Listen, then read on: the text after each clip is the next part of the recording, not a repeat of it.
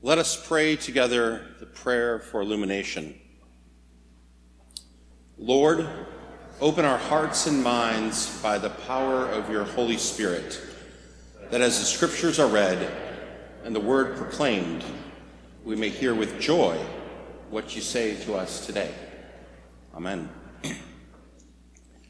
A lesson from the Old Testament, Exodus chapter 33, verses 11 through 23. Thus the Lord used to speak to Moses face to face, as one speaks to a friend. Then Moses would return to the camp, but his young assistant, Joshua, son of Nun, would not leave the tent. Moses said to the Lord, "See, you have said to me, 'Lead these people,' but you have not let me know whom you will send with me. Yet you have said, 'I know you by name,' and you have also found favor in my sight. Now, if I have found favor in your sight, show me your ways, so that I may know you and find favor in your sight.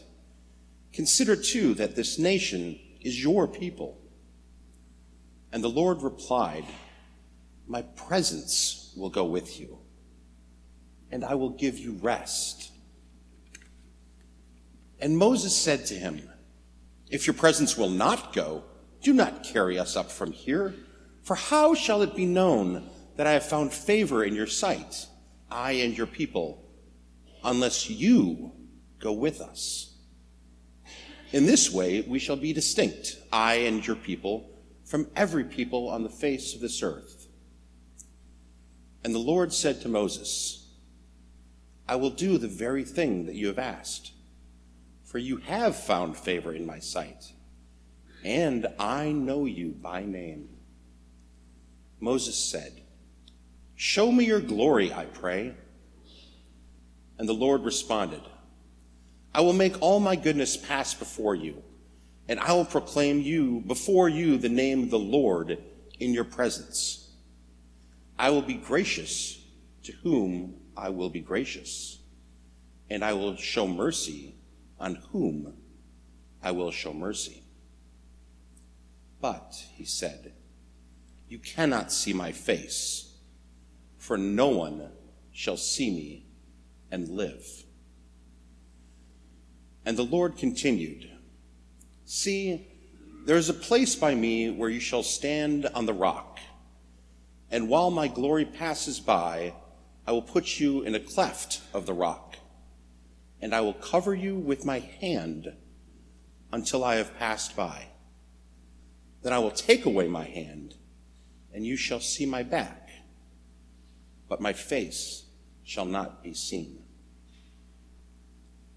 The word of God for the people of God. Thanks be to God. Amen. Thank you, Rob. I want to invite the children, if they would come forward for a moment or two with the strange guy standing up in front of you. But we have protection, so we're okay. Come on up.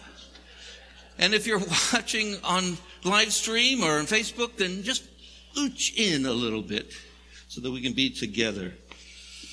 I feel like we're in a monastery with all the robed ones here. We should do chants or something. Come in, come in, come in.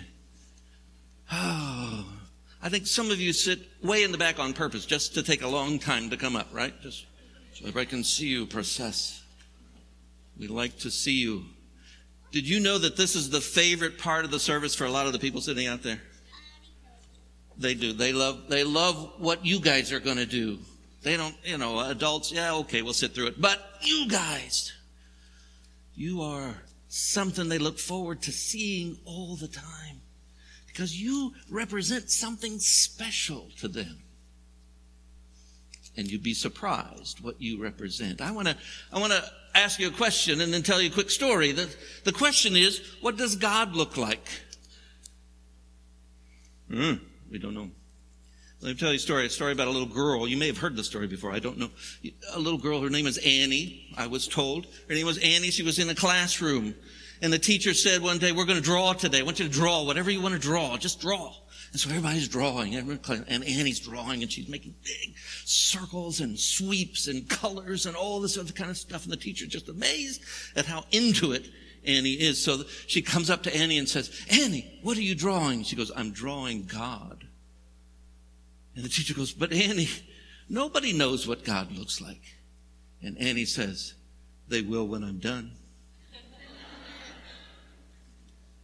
See, Annie knew something special, that we see God through other people, through the people who surround us. Did you know that God looks like Pastor Carol?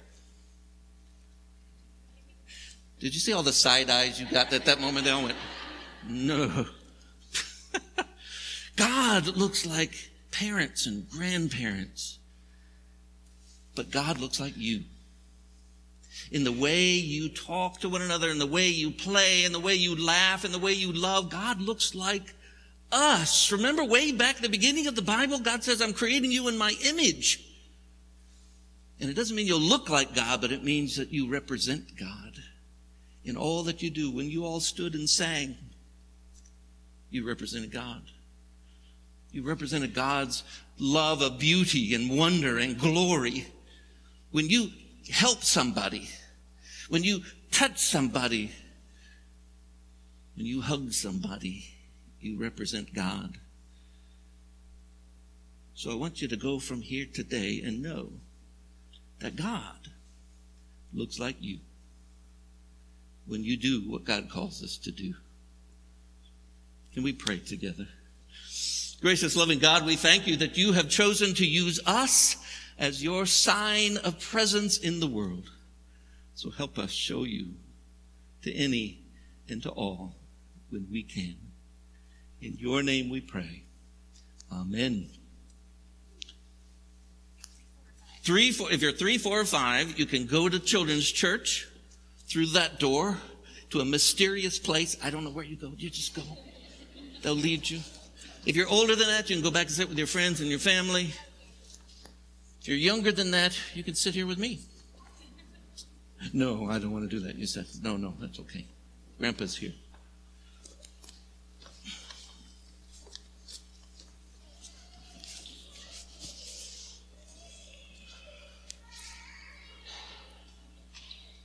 Children's church is a traumatic experience, apparently.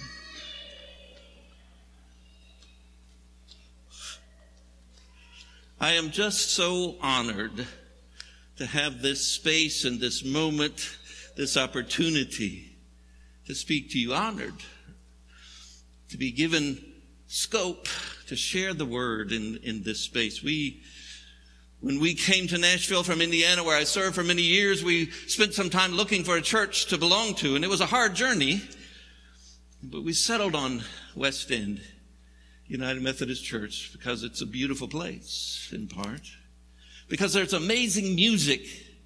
All you people sitting in the dark back here, I'm glad you're still there.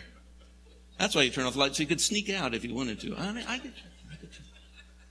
For a congregation that is alive and at work and vibrant in the faith, we are so honored to be here. And of course, your pastors, all of them are amazing. And Carol, I've come to call a colleague and a friend in the time that we've been together here. So I was flattered and honored when she said, "You can have this space for today.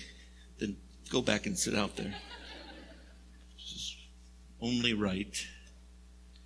But I also found that I am here not just because we like the place, but because it is somehow in my DNA, which surprised even us to discover that. In 1808, a baby was born, and he was the grandchild of 2 Baptist preachers. But somehow he saw the light and became a Methodist. At 16 years old, he was given a license to preach, and he began preaching around. He was born in Kentucky, moved to Tennessee, and he just covered the area preaching, served various churches at various times, but also was a traveling preacher. Couldn't be contained. He was appointed twice to McKendree downtown. Served there, and then 10 years later, he was appointed again. It's almost as if the conference was trying to nail him down. but he loved to preach and he loved to be around. He would travel around and do revivals and special services and preach. He just loved to share that word. His name was Fountain Elliott Pitts, because of course it was. Fountain. And then in 1873, he was appointed as the first pastor when West End stopped being a mission outpost from McKendree and became its own congregation. Fountain Pitts was appointed as the pastor here. But he only served 1 year because in 1874 he went to Louisville for the General Conference and preached at some churches out there and contracted pneumonia and died. If that doesn't say something about General Conference, I don't know what it does. But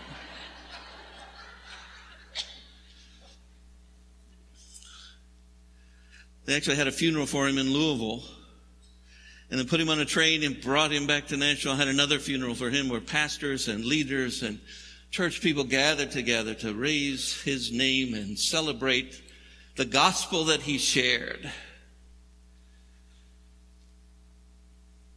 There was another part of the story we discovered, however. During the Civil War, Fountain decided to join up with one of the Tennessee regiments as their chaplain. And served as a chaplain for a time and then decided that wasn't enough, and he started his own regiment. His own Tennessee regiment, which may have just been his kids. He had 11 kids. But he was so ardent about the cause in the Civil War, fighting for the Confederacy, to protect their way of life, he argued, that he was promoted to the rank of colonel, not just because he had a great chicken recipe,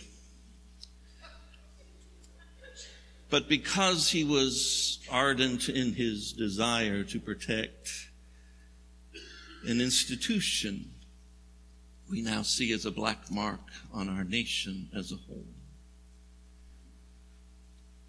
We also managed to scour some slave burial records in some of the cemeteries here in Nashville and found one, a 65-year-old slave owned by Reverend F.E. Pitts.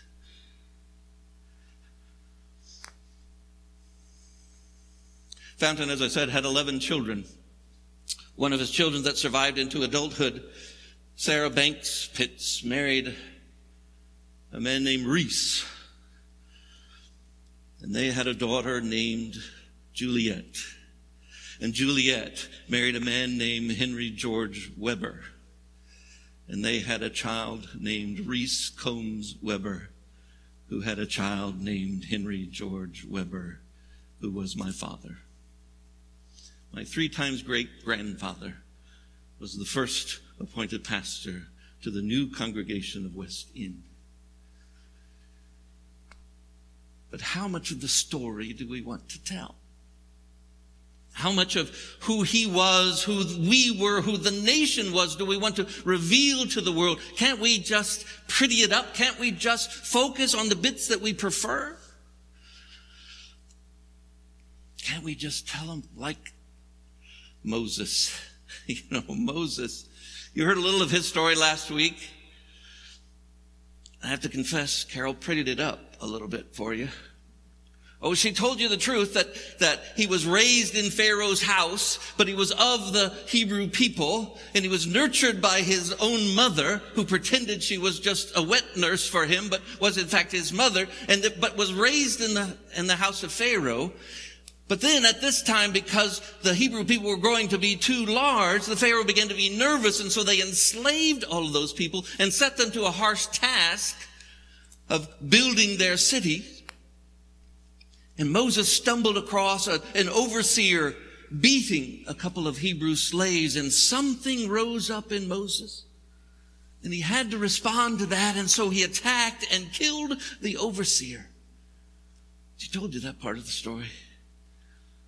But she didn't tell you, I don't remember, maybe I dozed off, but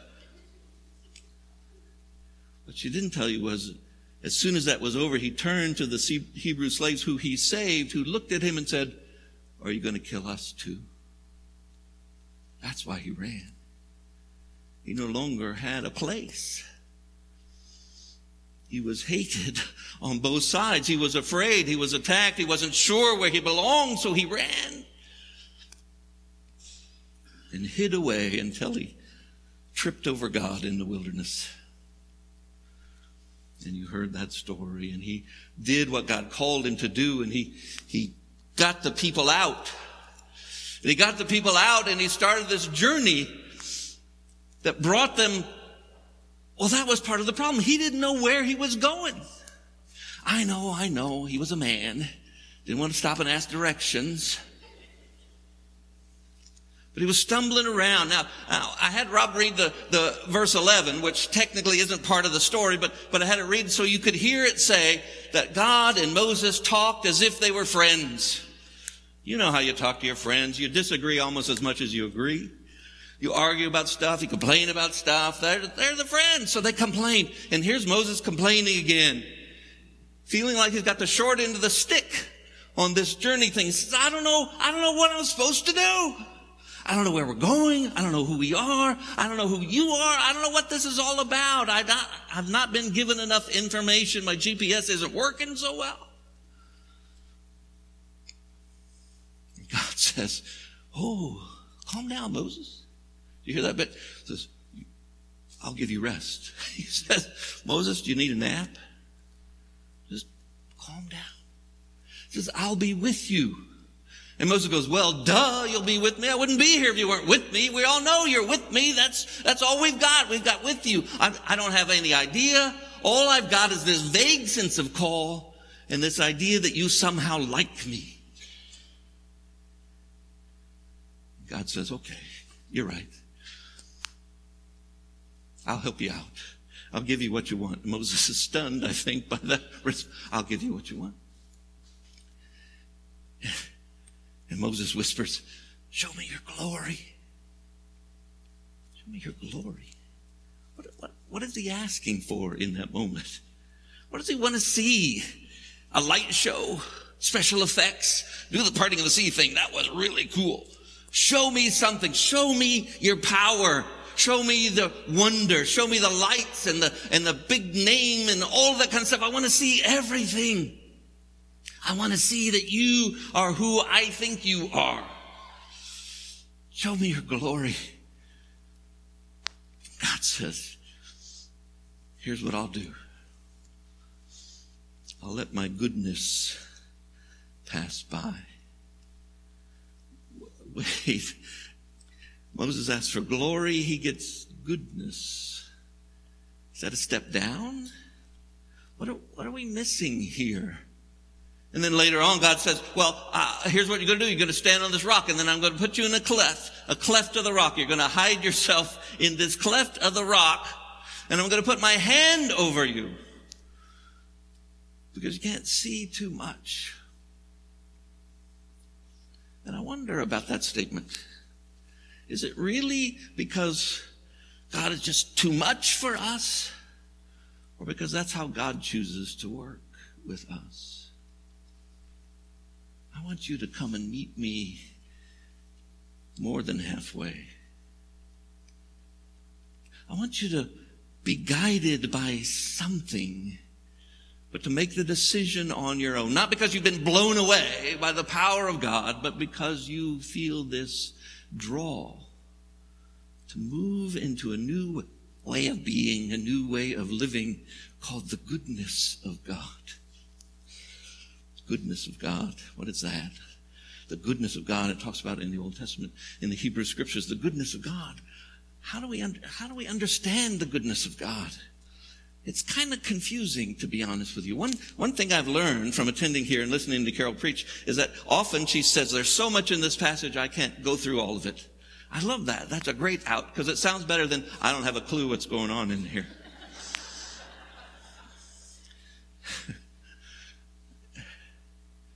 It's the goodness of God. What Moses was asking for was some tangible connection. What he wanted was an experience of God face to face. In short, thousands of years before his time, Moses was asking for Jesus. In the morning when I rise, give me Jesus. put on flesh, he says, and walk around us.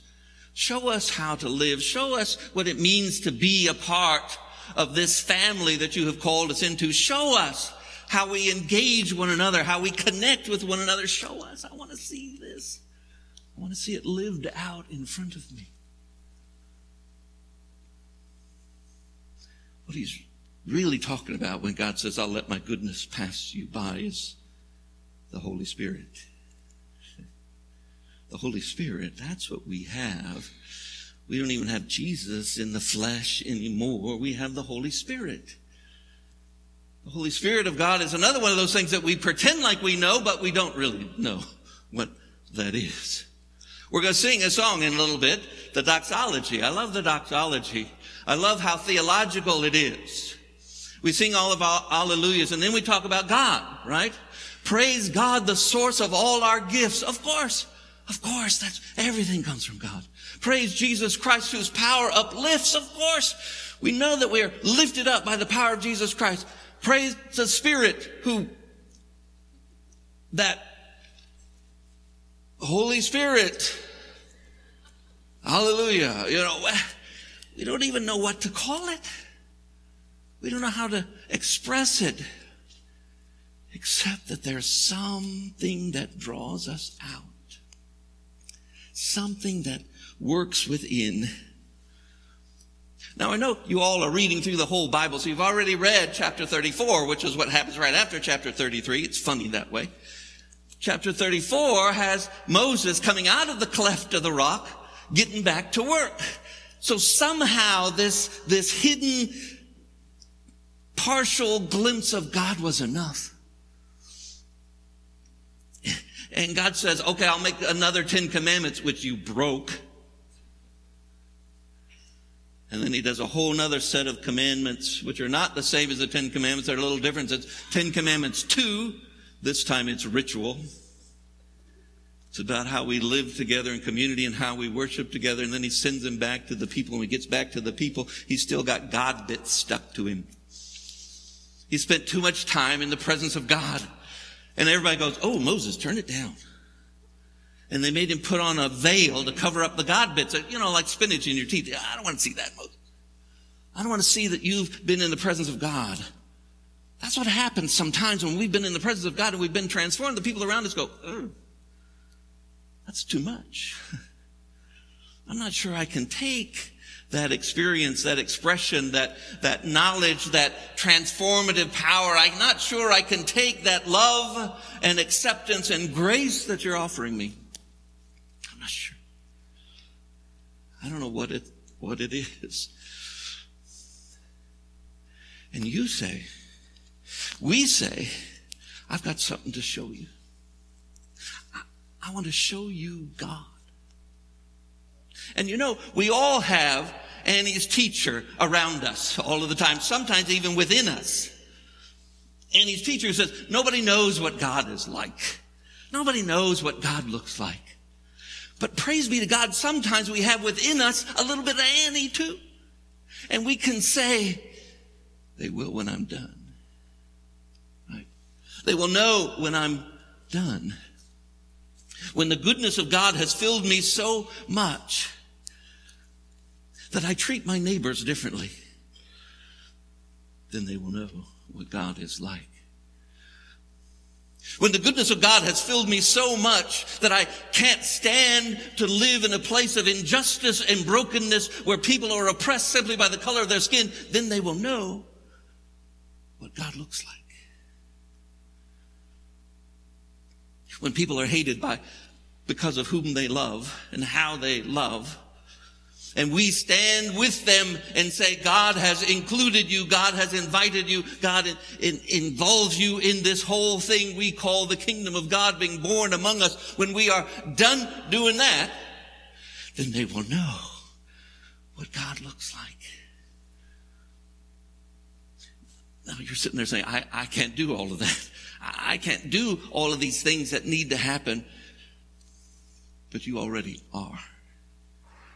You already are involved in those things. Simply by being a part of this community, in this family, you already have begun to do some of the things that are bringing the kingdom of God a little bit closer.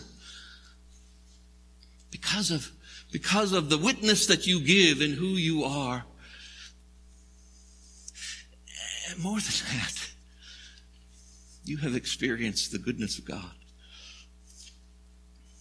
When you sat there earlier on and the children sang, and a part of you said, aren't they cute, those children singing? But another part of you said, this must be what it's like to be in the presence of God and hear the angels sing. It's because the goodness of God passed by. When you've come to the end of your rope in your relationships and you're struggling day by day to maintain, to hold on by the skin of your teeth, and then something comes along that makes you remember, oh, there was a reason why I entered into this covenant. And you take a breath and you decide to give it one more shot. It's because the goodness of God passed by. And you tasted it.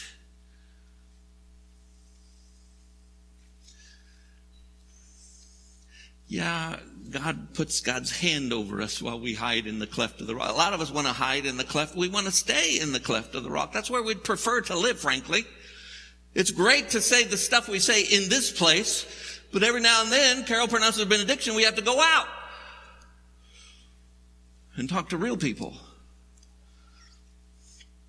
and somehow maintain our hold on this goodness that we tasted while we were here, so that the kingdom of God begins to build and is spread, and it grows like yeast, like mustard plants, like pearls of great price. We are a part of that process. That's our call. That's our invitation. It was enough for Moses. Taste of God's presence. And he went out and said, we're going to live by this law of description and love that shows us how we're going to be together. Because they don't right now know what God looks like. But when we're done, then they will. In the name of the Father, and the Son, and the Holy Spirit. Amen.